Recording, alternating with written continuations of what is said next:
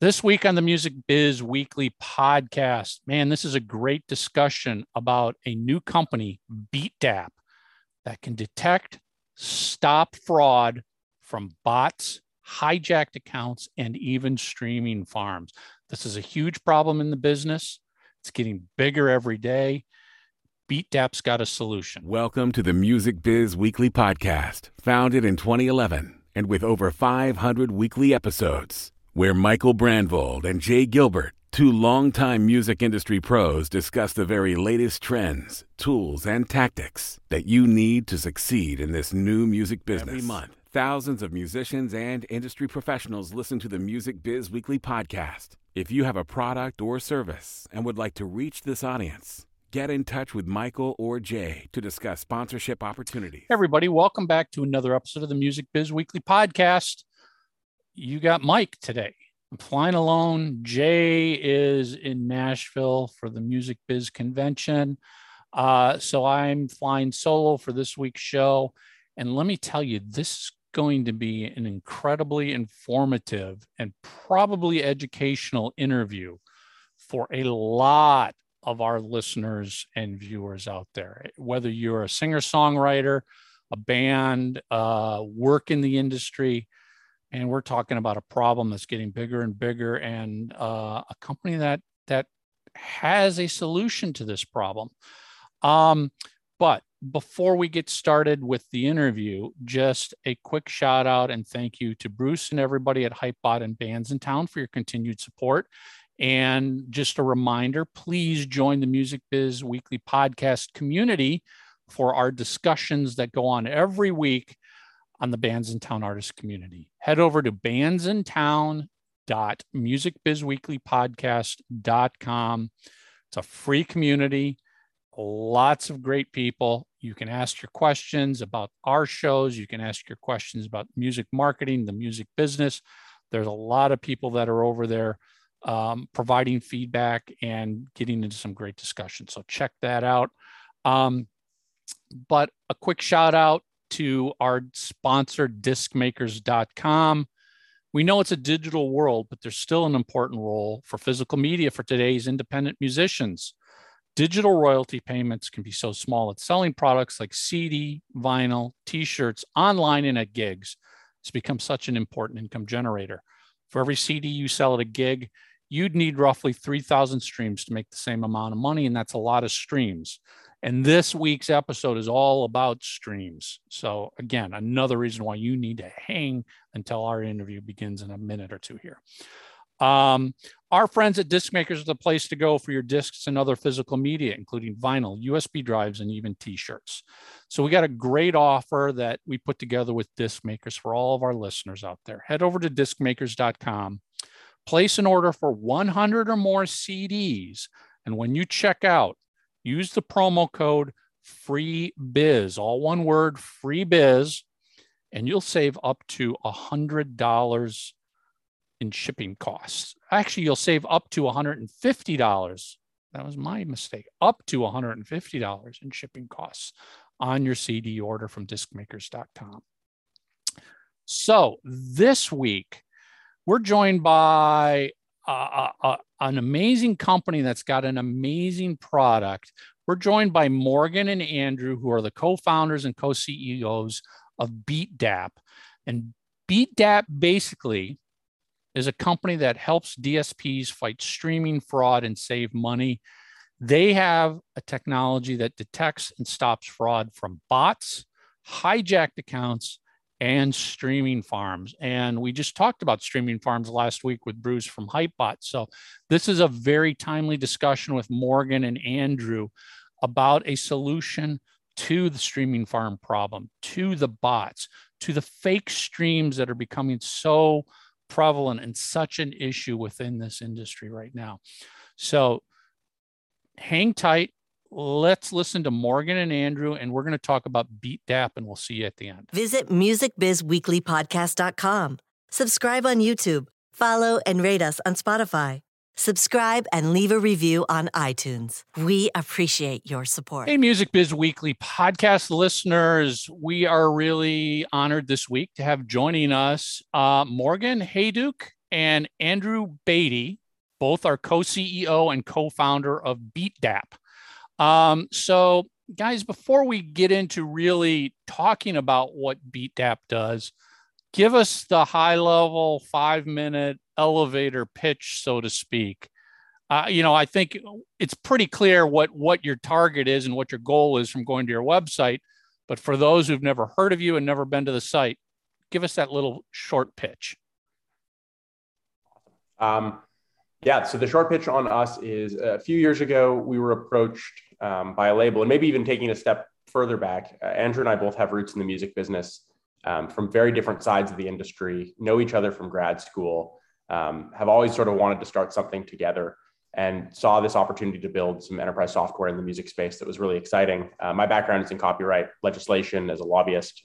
Andrew worked primarily on the sort of growth marketing side and helping break artists using digital tools before they had fancy names and they were all just online marketing channels. So we came together a few years ago with our third co-founder, Poria, who is really the technical wizard behind the curtain, making all the cool things we do possible. We came together to solve two problems, and they're really interrelated. The first that was flagged for us is there's no auditing solution that's scalable in the music industry today. So there's the old-fashioned way of hiring Deloitte or KPMG and going and doing a sort of an audit of servers. But short of that, and it's a very sort of manual, cumbersome, time-consuming process, and not one that you can do, 100 times a year, which is, there's many more stores than that now that are using music. So we started trying to build something that would help labels and as a flow-through benefit to artists, audit more efficiently. And we saw a lot of value for DSPs as well, because it would keep auditors out of their server rooms. It's a big benefit. And as we dug deeper into the problem and realized that actually there was a first problem that needed to be solved, and that was streaming fraud or the manipulation of streaming numbers. And we can talk lots about the reasons why someone might commit streaming fraud, sort of the tactics that are used. But we realized that those two problems had really the same solution, and we needed to build it because no one else was. And so we've spent the last couple of years sort of bringing the industry together, educating them on the problem, getting folks comfortable with acknowledging that there's a problem, which I think if there's one takeaway from Music Biz this week, it's here. It's very clearly a problem and people are open to talking about it. So shattering that taboo has been really valuable for us. And I think it's helping us accelerate our business. But yeah, that's what we came together to do is build a scalable auditing solution. And then we realized we needed to first build a really effective tool for detecting fraud in streaming data. And the pervasiveness of that problem is sort of staggering. We'll get into that today. So, last week we had Bruce on from Hypebot and Bands in Town. And one of the topics we touched on briefly were streaming farms.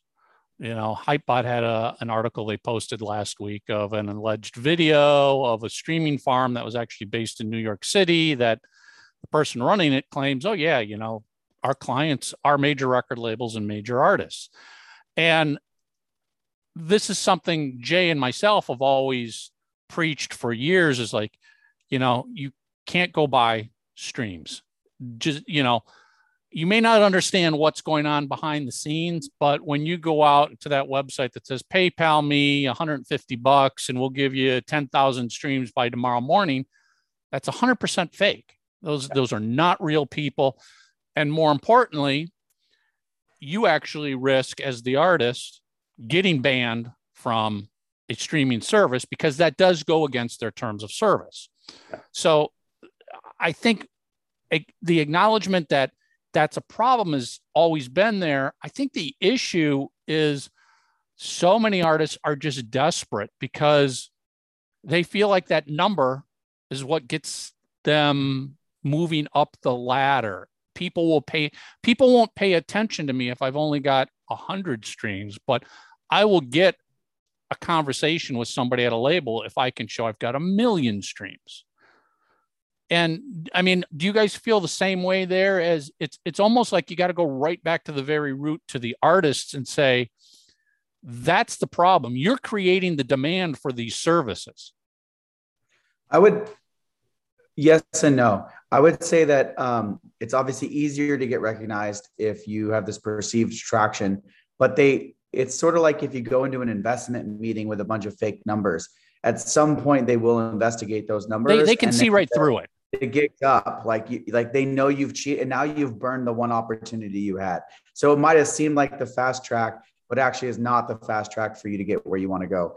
I think the other side of this is that there's a lot of financial fraud that is not perception-based driven from artists that is occurring on these platforms. Like the sophistication of fraud is massive. Like you're talking about server farms, like physical computers, virtual computers, hijacked accounts. Like I can go on the dark web today. We talked about a little bit the other day about user-centric model. User-centric model does not work if the accounts have been hijacked. So I can go on the dark web tomorrow or today and buy 400,000 accounts from a service, spin those up. Those people do not know I have those accounts, and I can tell those accounts to go play music the way I want. And so like that does not solve, the perception-based fraud. There is a lot of financial-based fraud that's occurring, and they become more and more sophisticated as the dollars become, significantly higher year over year. And so we're kind of a low-hanging fruit for fraudsters right now, which is why Morgan and I are trying to solve this problem. So I'm sure we could do a whole episode just on this next question, but give us, meaning the listeners who don't have the deep insight and knowledge, how do these bots, streaming farms, how do they acquire the hijacked accounts? How do those actually work? What are they doing behind the scenes? As the Hypebot article and video showed, there could be walls of phones, mobile devices that are being controlled by a single desktop computer. But how does that all work in layman's terms for the artists who are still going, I don't get why that's bad? Well, without giving a blueprint for how to do this to folks listening who are thinking about perhaps building such a farm, I think, first of all, you take it back to like the incentives, right? So why target the music industry in the first place? Well, the pot of revenue is now getting big enough that it's worth spending the time on trying to defraud. Second, for sort of a layman audience, and I'm a layman myself, like I'm not technical. So I guess hopefully my explanation of this will be calibrated to folks like myself. It seems like wizardry, but it really isn't hard to go and acquire fake, let's say, social media profile or real social media profiles to use to go try to log into a streaming service. So go pick any of the DSPs almost to a single one. It doesn't matter. Most of them have an option to single sign on with a social profile.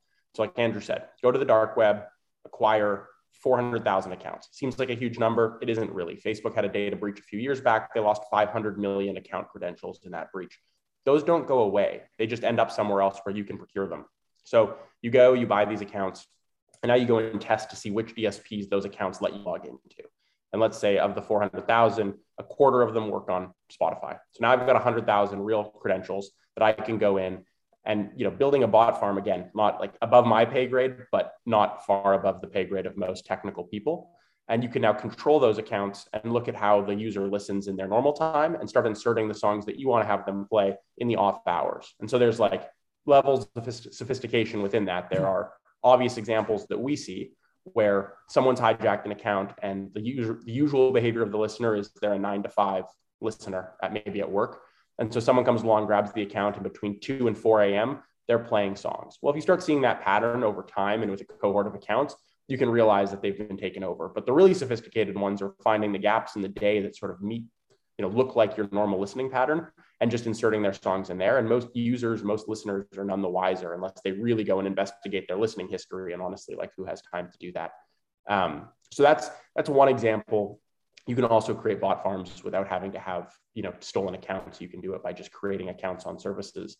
And depending on the level of sophistication and security of the service themselves, you might be able to go and create 10,000 or 15,000 accounts with a little more than a random email and name generator that you can go and, Google and find, create yourself credentials and sign up for a service and now control those accounts again with the same sort of bots you'd use with stolen accounts. It's not, it sounds technically prohibitive, but honestly, it's not. And there's so many templates for this from other industries. Like it's, in a way, music is like, it's a badge of honor moment. We've gotten big enough. We're earning enough money online. Exactly. Right. It's worth defrauding us.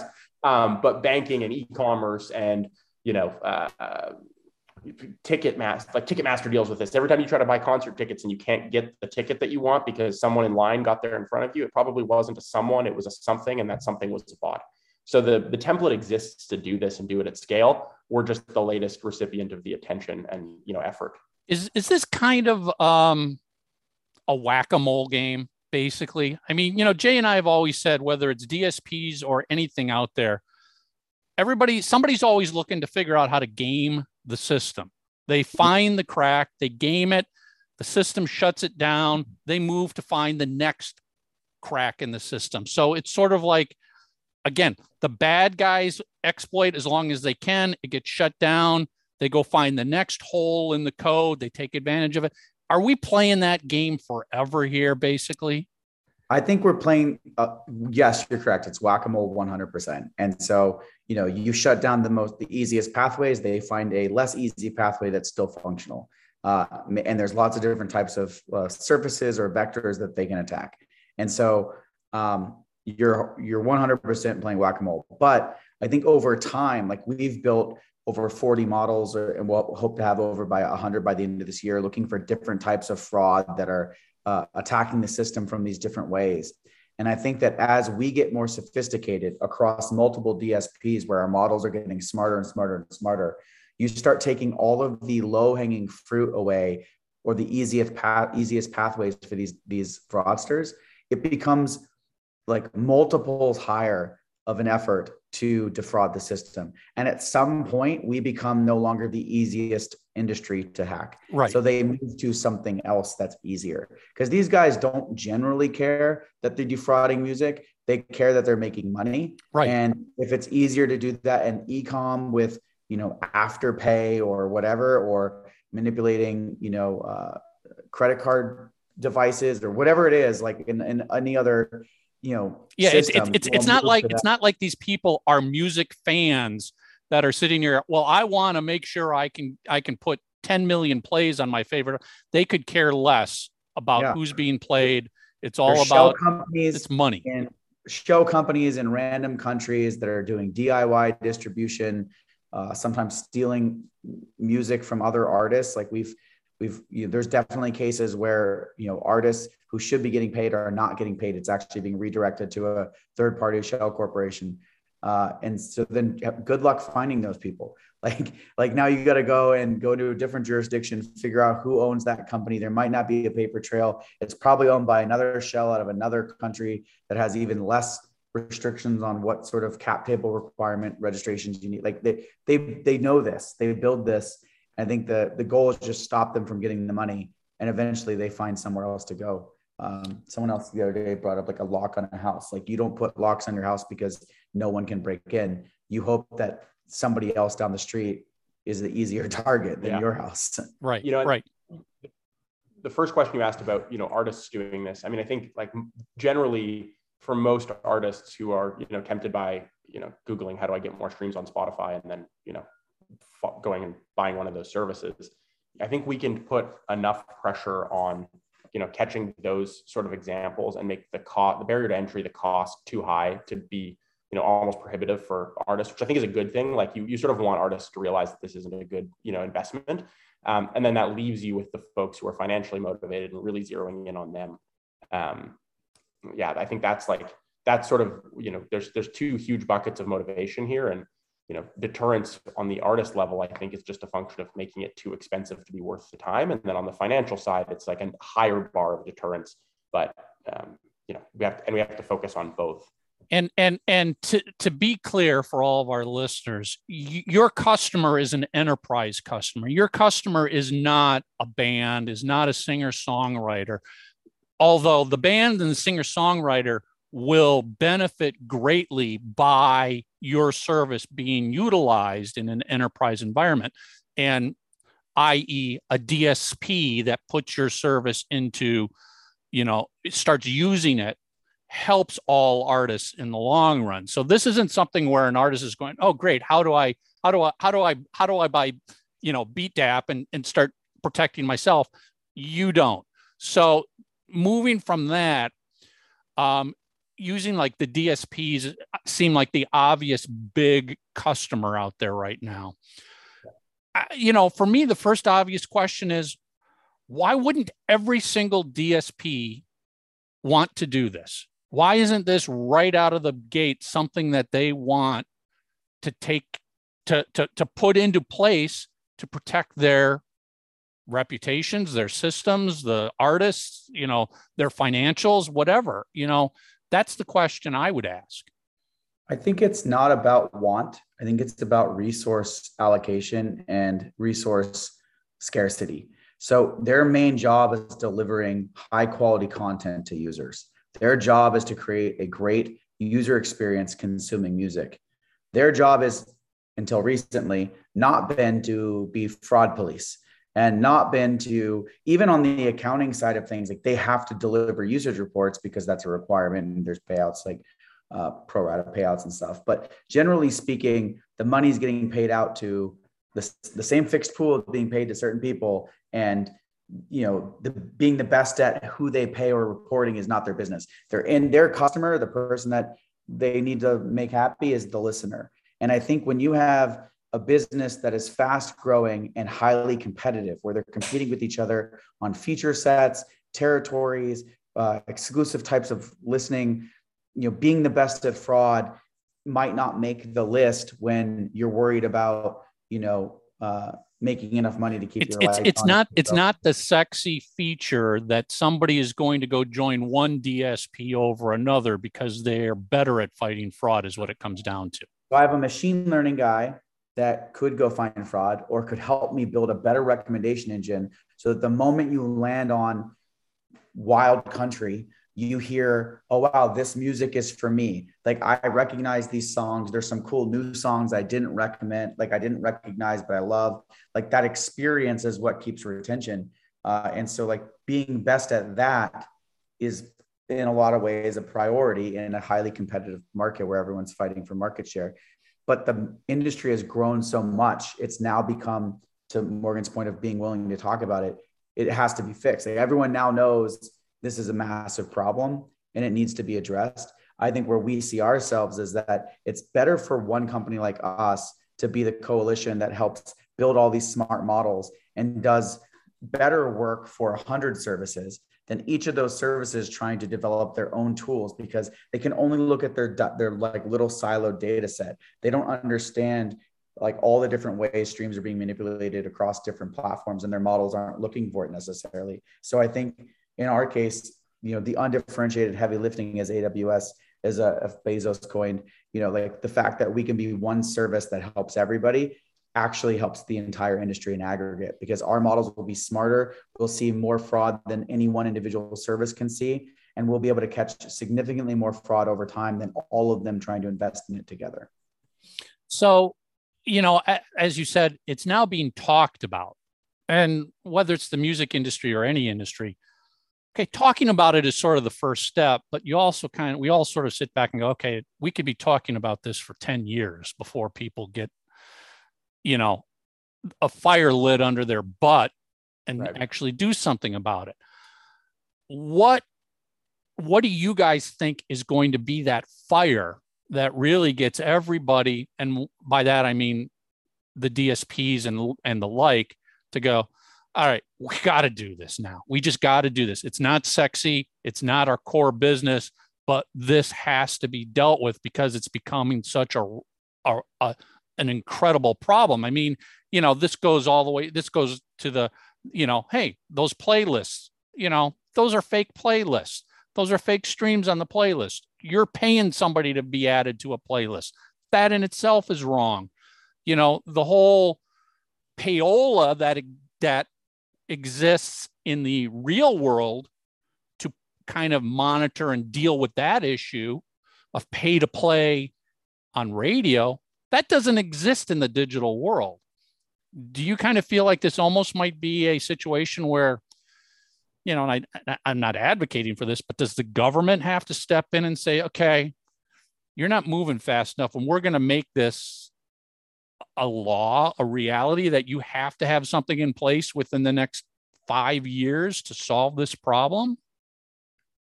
I mean, my first instinct is I hope not. I hope the fire lighting we'll take a little bit of credit for lighting a fire. I also think it's just a recognition that the industry is big and the pool of revenue is huge, and something has to be done. And like your point, DSPs are starting to talk about this, and acknowledgement is the first step. The existence of a product that can help them, which is us, is the next step, and making that available to all of them, and us doing a good job of things like this, educating, sharing with the industry what we've built and hoping to bring customers on board.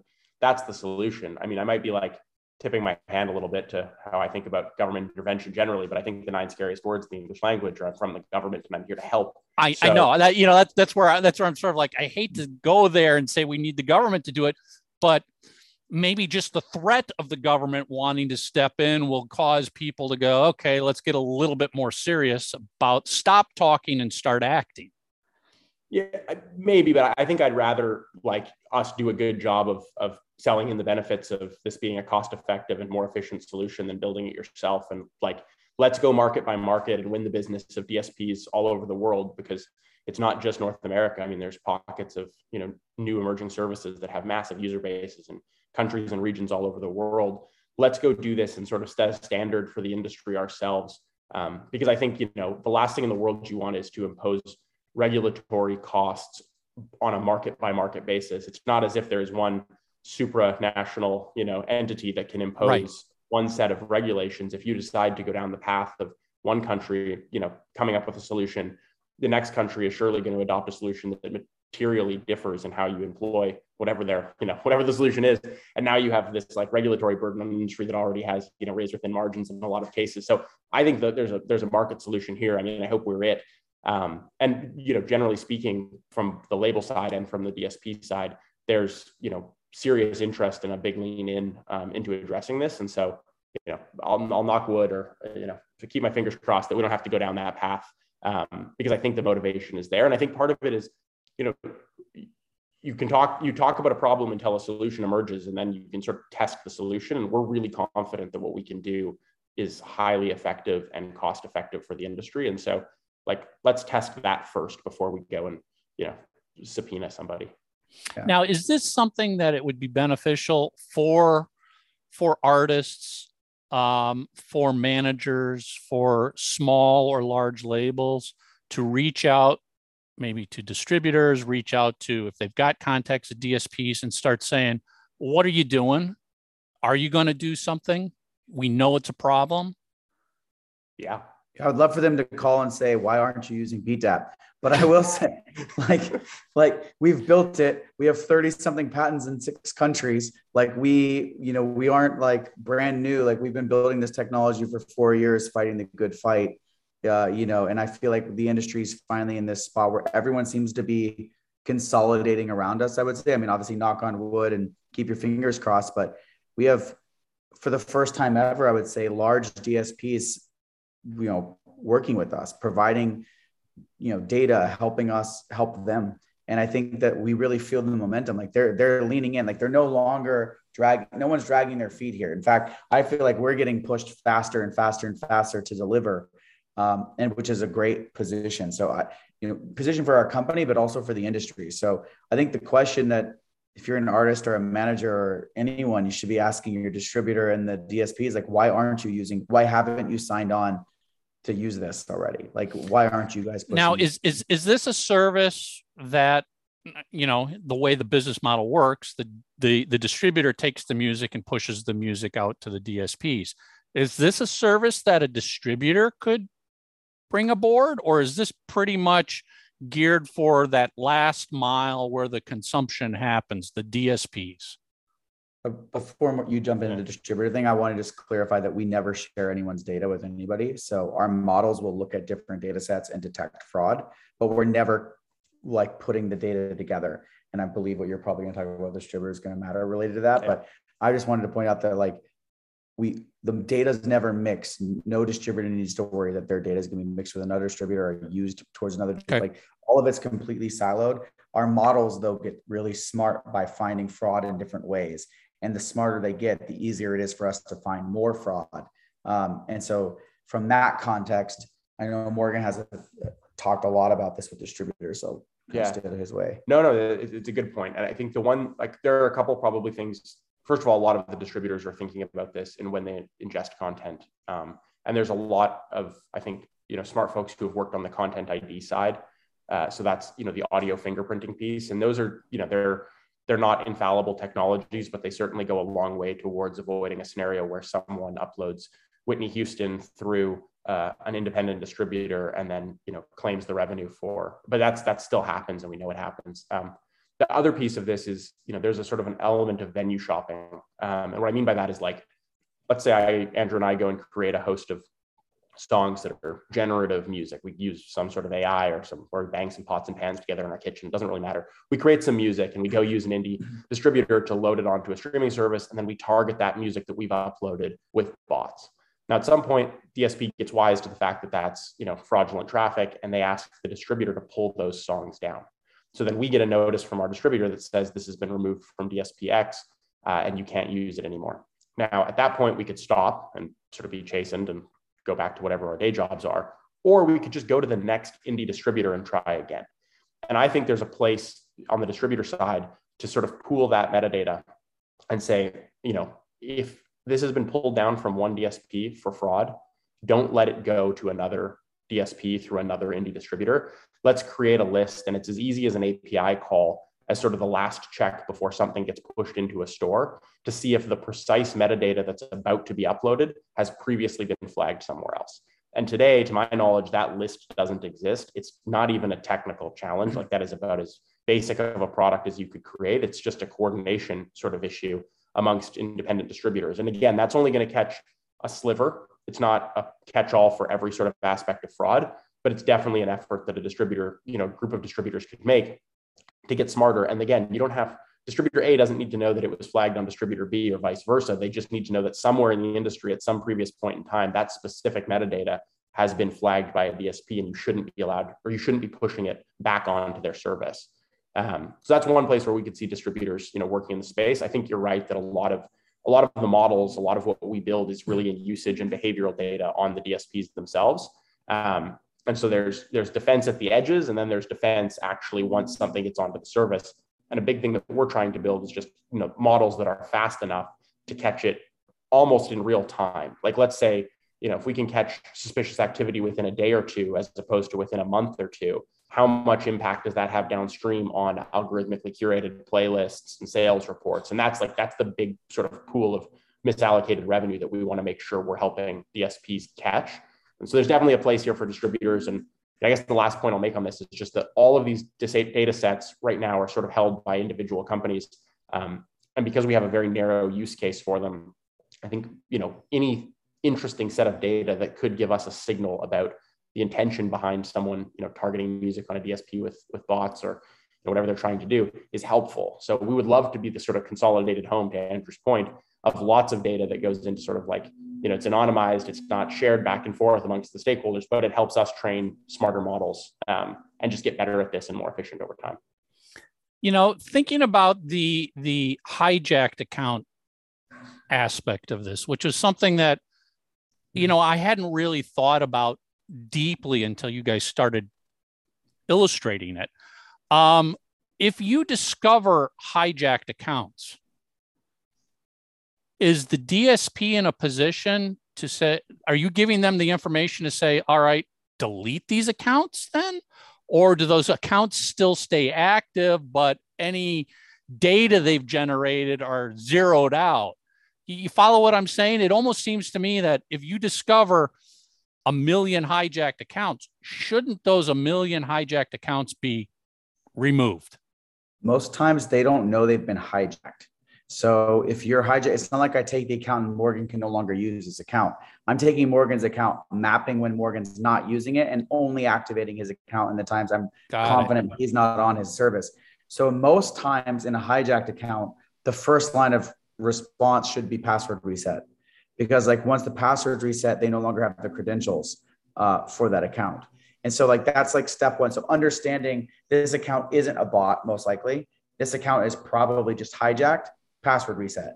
Like we do make recommendations to them and say, we're 98% confident that this is what's happening here and our recommended action is X. But the DSP still has to make, we provide them all the tools for triage and the maybe suggestions based on what's best within their system and thresholds of like, what do they want to know that 75%, like what's the watch list? Like maybe this over the next month will be confirmed as fraud, but right now don't touch it because it could just be a super fan and you do not want to right. hurt you don't want a false positive affecting anything. So we make sure that we're extremely conservative in terms of making sure it is for sure fraud.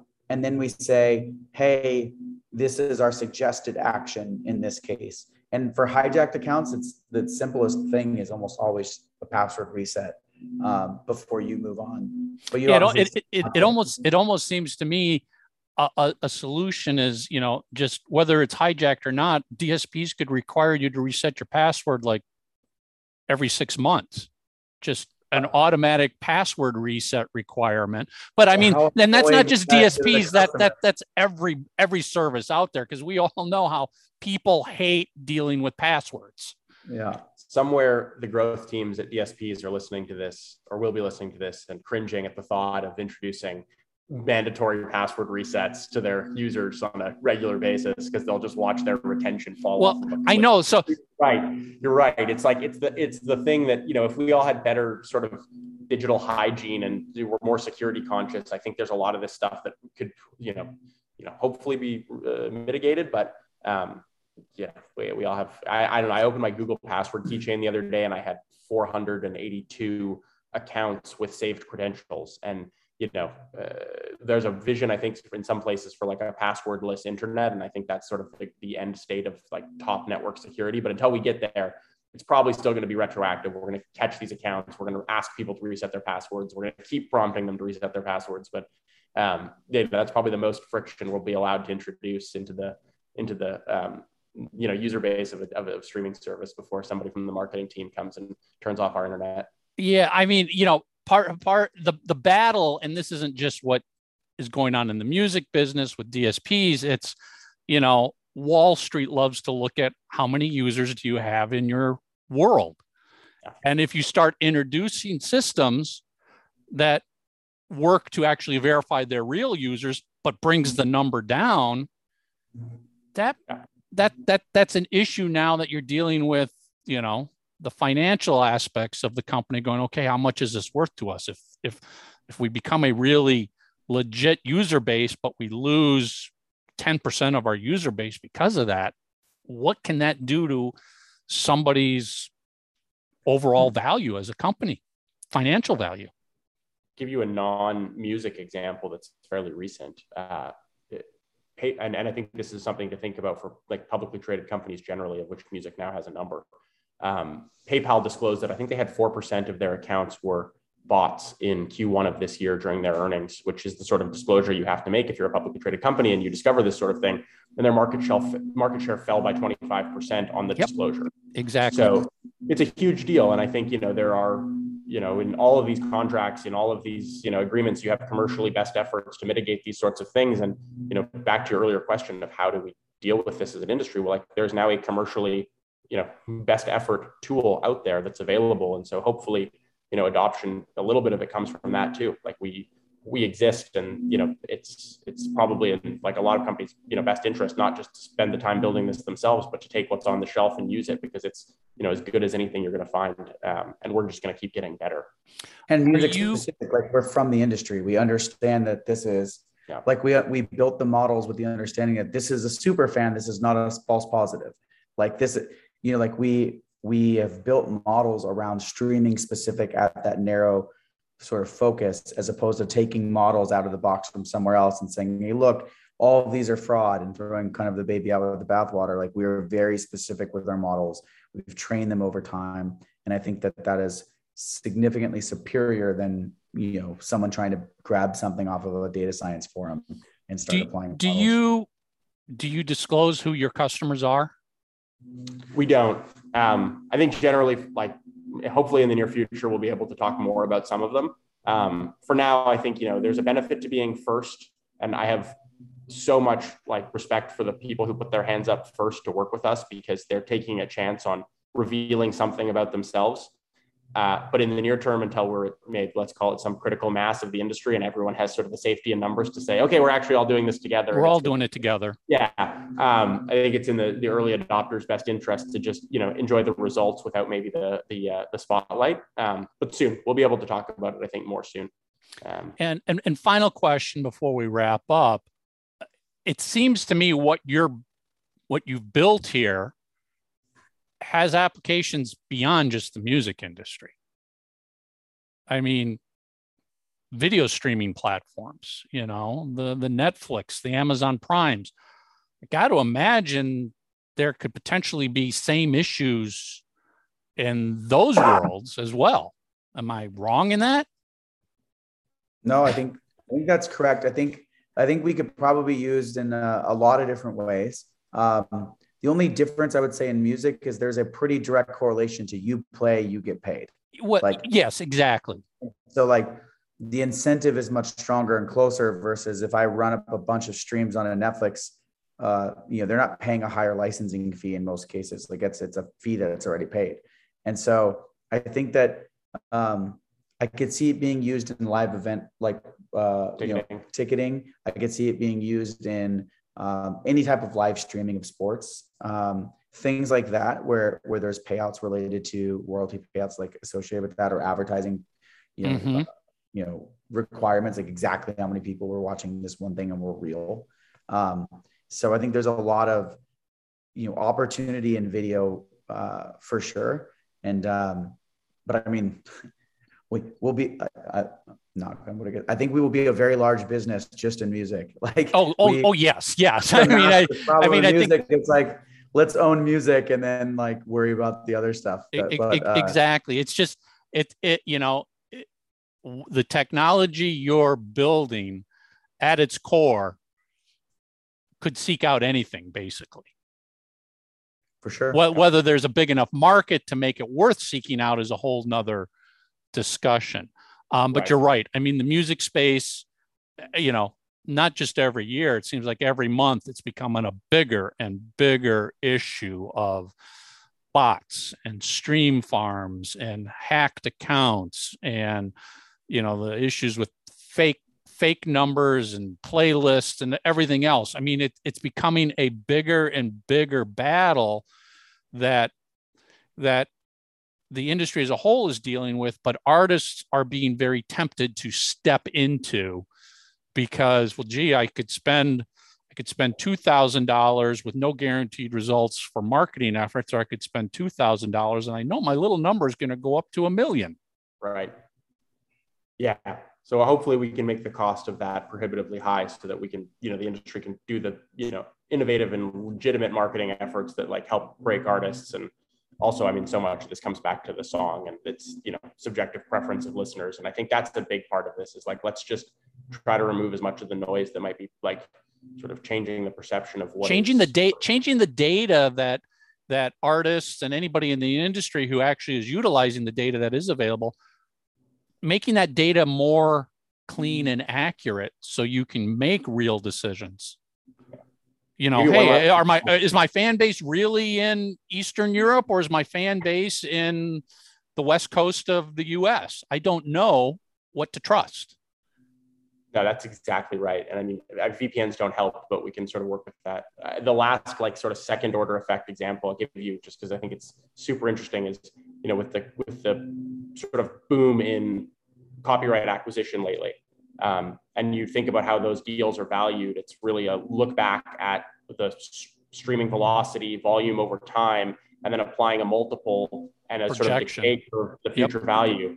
And if those numbers for any reason weren't legitimate, there are real second order consequences for the acquirers. And I think there'll probably be some interest in that too, as we continue to be successful and, stamp this out, is make sure that the folks who are thinking about buying copyright and, a time when everything seems like it's crashing, maybe music is the last truly non-correlated asset class. Like, let's make sure we're getting that right. Because no one wants to apply a 27x forward revenue multiple to something that's, 15% juiced. Yep. Bad outcome for everybody. Yeah, exactly. This is fascinating. I'm excited to see that you're stepping up to do this. The industry needs it badly. And, as we said early on, the end results will benefit the artists. It will benefit the singer-songwriters. It doesn't matter how big or small you are. The benefit will be felt by you if the streaming world becomes more real, I guess, and less fake. For sure. Yeah. So if any of our listeners want to contact you, get more information, and we do have people from DSPs and whatnot, although I'm sure they're all already, let's hope they're already well aware of you, want to reach out, where can we go to get information? You can go to our website, www.beatdapp, BEATD as in dog, APP.com. And our emails are Morgan and Andrew at beatdapp.com if you want to just reach out to us directly. First name at beatdapp.com. Or if you have technical questions, I won't throw our CTO's email onto the thread. Anything we can't send to him. Again, this is fascinating stuff, and I want you to keep us updated on how this develops and progresses. Again, this might not be the sexy new feature on a DSP that gives you some new playlist tricks and whatever, but this is really needed in this industry to clean things up. And I would, again, please keep us updated on how this is moving forward and how it's advancing, because we want to stay on the top of this. Yeah, for sure. And I just one quick shout out, if I could, I just want to say, because they're probably gonna like it. All of our engineers, we have 20 something people that work really day hard and day in, day out on this, finding it's very real. Like the product's real. Like we're finding fraud actively. And I think that, all the hard work they do, it's really not Morgan and I, it's a massive amount of they're the ones that are actually whacking the moles. Yeah. We just get to summarize their work, and it's we stand on the shoulders of giants. Yeah. Awesome. Yeah. It really is. It really is the tech teams that are finding the issues, trying to stop the issues, going on to the next issue that pops its head up, trying to manage that. So, yeah, I mean, it goes without saying, tech teams, the developers are the ones that can be pulling their hair out when they close down one loophole and another one opens up because of it. For sure. Yeah. Well, cool. Morgan, Andrew, thank you so much for introducing all of us to Beatdapp, because like I said, this is a solution to a problem that needs to be addressed.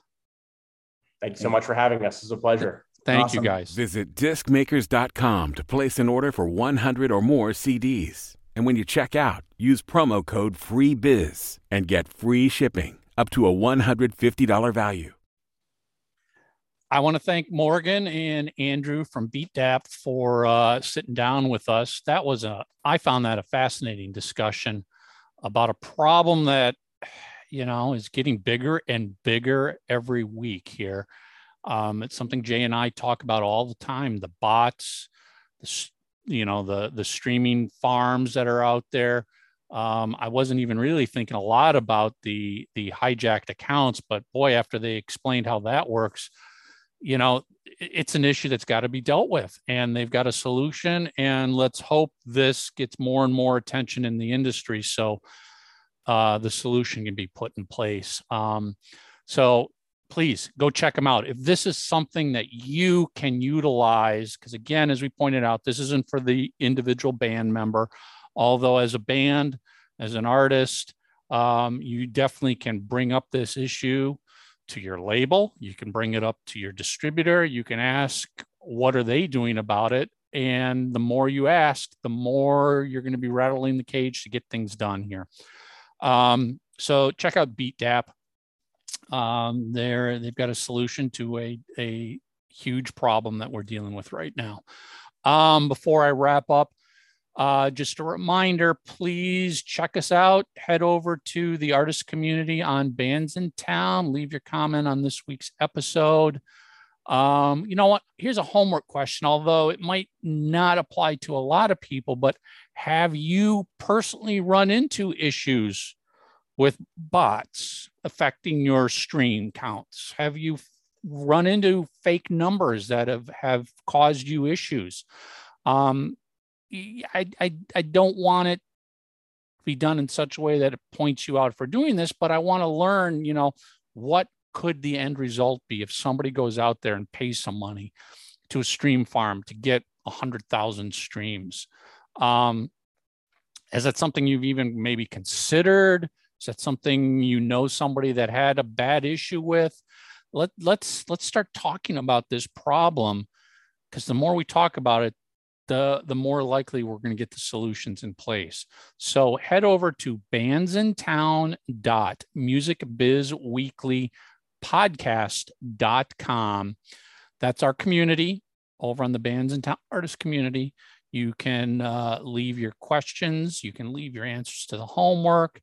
You can ask us questions related to nothing about this show. If you've just got a music marketing, a music business related question, there's a lot of people besides Jay and myself who are around there that can jump in and respond. I guarantee you're going to find it a very educational and helpful community. So once again, bandsintown.musicbizweeklypodcast.com.